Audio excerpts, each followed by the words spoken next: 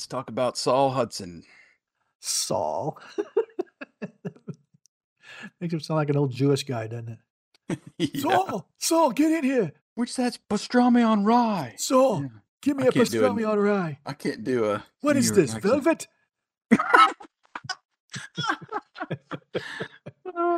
What do you know? All right, you ready? I am ready.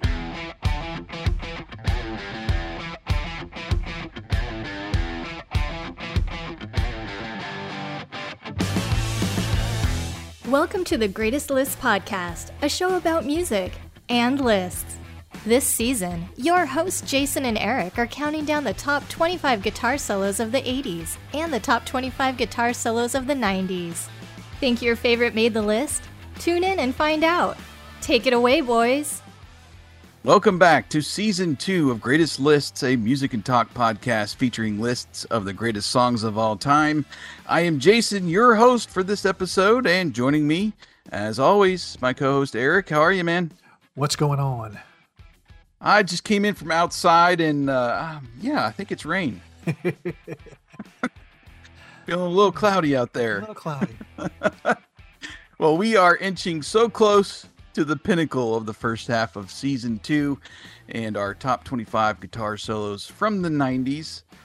So apparently listening to podcasts on YouTube is now a thing, Eric. So, hey, we decided to make our own channel. Interesting. So you can listen, and you can watch little wavy lines go up and down if you'd like over there on YouTube. Just search for @GreatestLists and subscribe over there if you like. I don't know, we might throw some other videos up there at some point that you actually see our faces, but we'll see. All right, well, let's get into it, man. Top 3, and we are up to number 3 on the top 25 guitar solos of the 90s. A song from the 1991 album Use Your Illusion 1. At number 3, it's November Rain by Guns N' Roses. Behind the music. Our spotlight today is on guitarist from jolly old England named Saul Hudson. Who? Yeah. We all know him as Slash. Slash moved to LA when he was about 5 years old. His parents were both active in Hollywood, and he sometimes accompanied his mother to work. That's where he occasionally met several film and music stars. One of them was actor Seymour Cassel, and he gave Slash his nickname because he was, quote, always in a hurry, zipping around from one thing to another, unquote. So, busy kid. Busy. He's, instead of the Flash, he got Slash. He's the Slash. Hey, here's a fun fact. Slash was a champion BMX racer in his early years. I did not know that before doing a little background here, but he decided to put the bike aside and devote himself to playing guitar, practicing up to 12 hours a day. At age 14, he decided to form a band with his friend Steven Adler, of course, Guns N' Roses' first drummer. Adler was playing guitar and Slash started playing bass. But after the band never materialized, he switched to guitar. Influenced by his school teacher who played him Cream and Led Zeppelin. I wish I had that kind of a school teacher. No kidding. He started taking lessons with his flamenco guitar. I can't see him playing flamenco. I can't see him play. Yeah, you see the top hat and you're like, no, he's not playing the flamenco. So he joined his first band called Titus Sloan in 1981 at age 16. In 83, he formed the band Road Crew, again with his friend Steven Adler, who by then had learned to play the drums. He placed an advertisement in a newspaper looking for a bassist and received a response from Duff McKagan.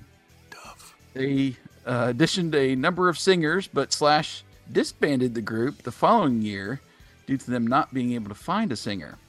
He, along with Adler, then joined a local band known as Hollywood Rose, which featured singer Axl Rose and guitarist Izzy Stradlin.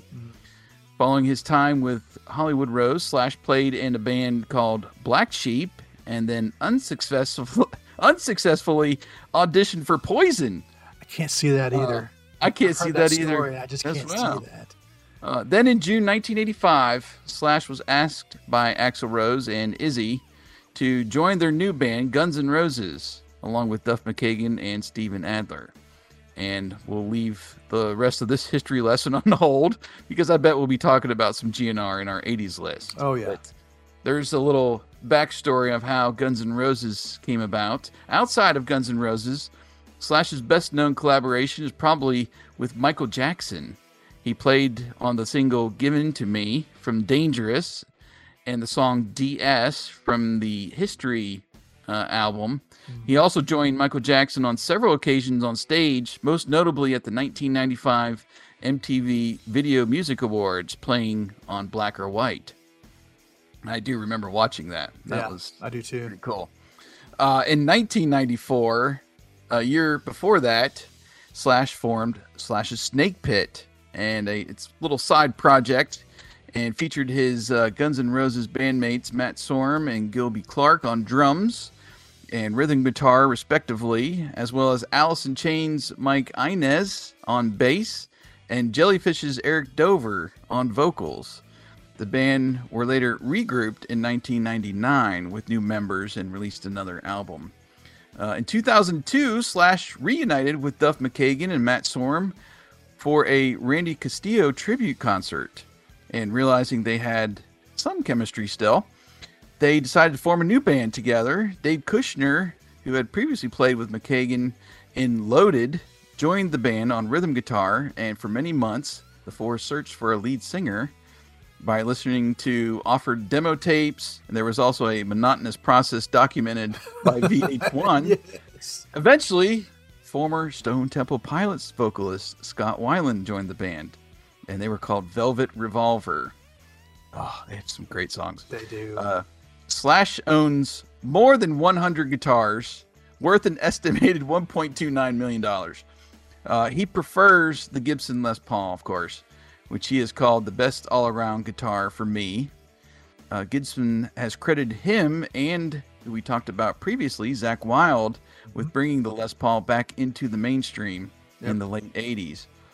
His main studio guitar is a 59 Gibson Les Paul Standard replica, which he came to own during the recording sessions for Guns N' Roses' debut album, Appetite for Destruction. He used that guitar on every subsequent album he recorded with GNR and Velvet Revolver. And for many years, his main live guitar was an 88 Gibson Les Paul Standard. Mm-hmm. Let's get personal. Okay, so when I think about November Rain, you have to think about the music video. I mean, it was just so epic at the time. It's a 9-minute short film, really. It really So, is. Axl gets married. Axl gets widowed.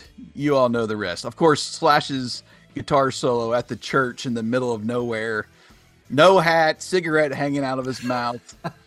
Leather chaps, a leather jacket with no shirt. I mean, nobody else can pull that off. But No. it was so big. In fact, I remember how big a deal it was when MTV, each year they would do a top 100 music videos of all time. And it was maybe a year or two after November Rain was released, they put it at the top of the list, and dethroning Thriller, which was, the kind of quintessential number one, long time, atop that list. But I remember that being such a huge deal that they put November Rain at number one above Thriller on that list. And it was probably knocked off the next year. I don't remember, but just the magnitude of that music video and them putting it number one all time just shortly after it was, released, maybe a year or two, was just pretty epic. But Wow. I didn't know that. when I hear that song, I automatically go to the music video now. Right. You know. Right. What about you? I'll say this. I like Guns N' Roses. Appetite for Destruction, of course, is a masterpiece, and we'll probably talk about that in a later episode. But I didn't really get into the Use Your Illusion era too much. I was watching MTV, so I got into the songs there. Right. But I've never owned the albums. I've just owned like cassette singles and stuff like that. Oh, really? Of what they released, yeah. Wow. So, I mean, I started listening to Guns N' Roses in high school when Appetite first came out, and wore that out completely. Even into college. When these two albums came out, I was a senior in college. I was working at Camelot Music at the mall. I had just started nice. I had just started like a week before, and when it came in, we had a stock before the store opened if we were opening, and I happened to open that day, and like the first two copies I pulled out of 1 and 2, I took straight to the front of their building and started playing them over the speakers in the store and played it all day long. I wouldn't let anybody change it out.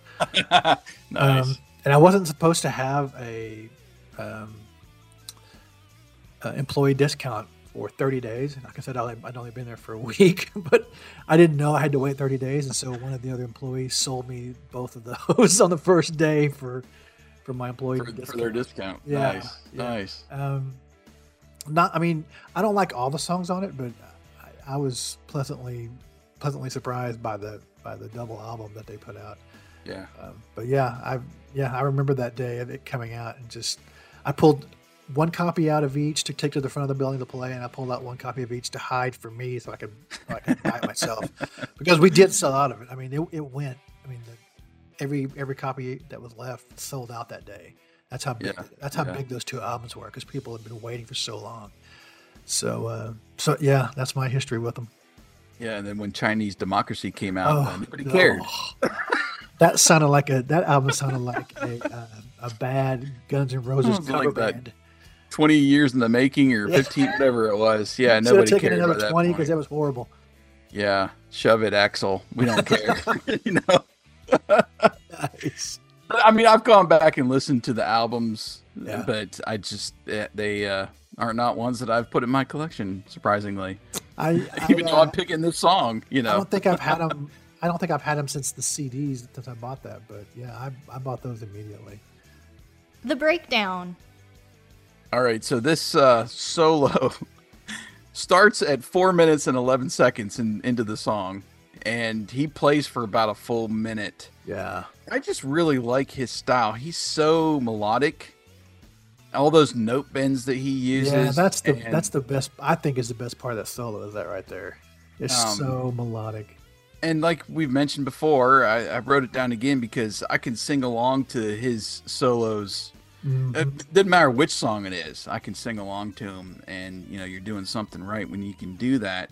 Mm-hmm. But I like how he powers back into the solo for about another 30 seconds after you get Axl coming back in with the piano for just a few, just really 20 or 30 seconds. Right. And he powers it back in, and then the end solo too might be more iconic with that pattern that he plays, and Axl vocalizing over top of it with the orchestra in the background. Oh my God, just so epic. Funny thing is, I don't know if I've mentioned it on this show before, but I've seen the band called Cybertronic Spree. Oh yeah. Which is this band dressed in full Transformers costumes, and they use the tail end of this song comboed with one of the Transformers soundtrack songs, and it marries like perfectly. The female vocalist in the band, RC, she is just wailing on it, and they're playing that that riff from Slash. Yeah. It gives you goosebumps, man. It doesn't matter who's playing it if you play it well. That's awesome. Yeah. Just. Oh gosh, Axl going from the one end of the piano to the other, playing those, and oh man, it's just the end of the song. I think in his solo there is just as epic as him in front of the church in the middle of nowhere in the video, that the middle. But I do remember when I first started playing this at the store that day. I didn't like the fact that his guitar sound changed from Appetite to this album. Just the overall sound he had changed. Mm-hmm. I didn't really like it until I hit this song on Use Your Illusion 1, and he played the solo. I'm like, oh, Yeah. Yeah. It's still there. That's the sound right there. Mm-hmm. But it is so long. I mean, I think about the only time I listen to it now is when I'm in the mood to watch the entire music video along with it. When you have a half an hour to spare? Yeah. Because I don't usually, I mean, it's a masterpiece in my opinion. That's why I got it at number 3. Right. But wow, it's just so long, and it's a journey. Yeah. It really is. And it's like a Lord of the Rings movie. Shut up, Axel. Get to the solo. I feel like I do that sometimes, and just skip to the solos. At the middle and at the end. But the second half of the song mainly I'll let play out. But yeah, it's a bit long. Yeah, but that solo, I mean, that makes up for how long that song is. Oh yeah. I mean, gosh. I mean that like you said, that first part of that solo where that just the bends and the legato playing, it's just so. I mean, it's beautiful, is what it is.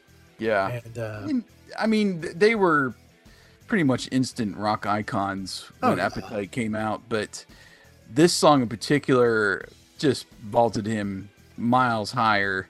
Yeah. At the end of if you remember, so they you got the whole like movie set up there with the wedding and the funeral and all that in between, but you also have like a concert going on in the music video, and he jumps up on top of Axl's piano, and I love the way Slash plays. It's not the traditional where the guitar is perpendicular. He plays it like straight up. I don't hardly ever see him play it in a different way, or he puts it on one leg, and he's just picking straight up on that thing. It's so epic the way he plays. Well, he keeps it really slung down really low too, so he has to slouch a little bit, and he gets that rock star stance to play it. It's just, I mean, even if he couldn't play, he would look cool. He's the coolest looking guy in rock and roll. Yeah, no kidding. All right, well, there it is, number 3 on our top 25 guitar solos of the 90s from the man Slash. So as far as bonus songs go, there is some low-hanging fruit here from GNR. Songs like Don't Cry. I like Don't Cry, and there's a pretty good solo in that, but I'm going to play the biggest hit from Slash's Snake Pit. It's called Beggars and Hangers On. I'm not sure if you ever listened to it. I have. It's a great song. The solo is more mellow. Yep. But the outro solo is where it's at on the song. A really interesting song. I haven't listened to much Snake Pit over the years, but this one I know, and it's a great song. I'm also going to jump outside the 90s just because I can't help myself here. So we're gonna dip our toes into the 2000s here for a minute. Oh my gosh. Stone Temple Pilots is one of my favorite all-time bands, and I have to play Fall to Pieces by Velvet Revolver. Oh, good choice. From 2004. Yeah. Slash's solo in that, and the other one, oh crap, that just skipped my mind. There's basically 2 singles from that first album that he's got some great solo work, but Fall to Pieces, I just love the song, and his solo in that is really epic. So stay tuned to hear those bonus songs in their entirety for you Spotify premium listeners. Otherwise, use those Song Whip links in the show notes. We'll take you to other places where you can connect with the songs in your favorite music app. If you'd like the show, please subscribe, leave us a rating in your favorite podcast app, and find us over there. Leave us a comment on this episode, any episode really, on Twitter at Greatest Lists. And you can also stream episodes over there on greatestlistspodcast.com on the web. Eric will be back for our number 2. Number 2. Number 2. We are almost there, people. Thanks for listening to Greatest Lists, and we will continue the top 25 guitar solos of the 90s next time. You've been listening to The Greatest Lists.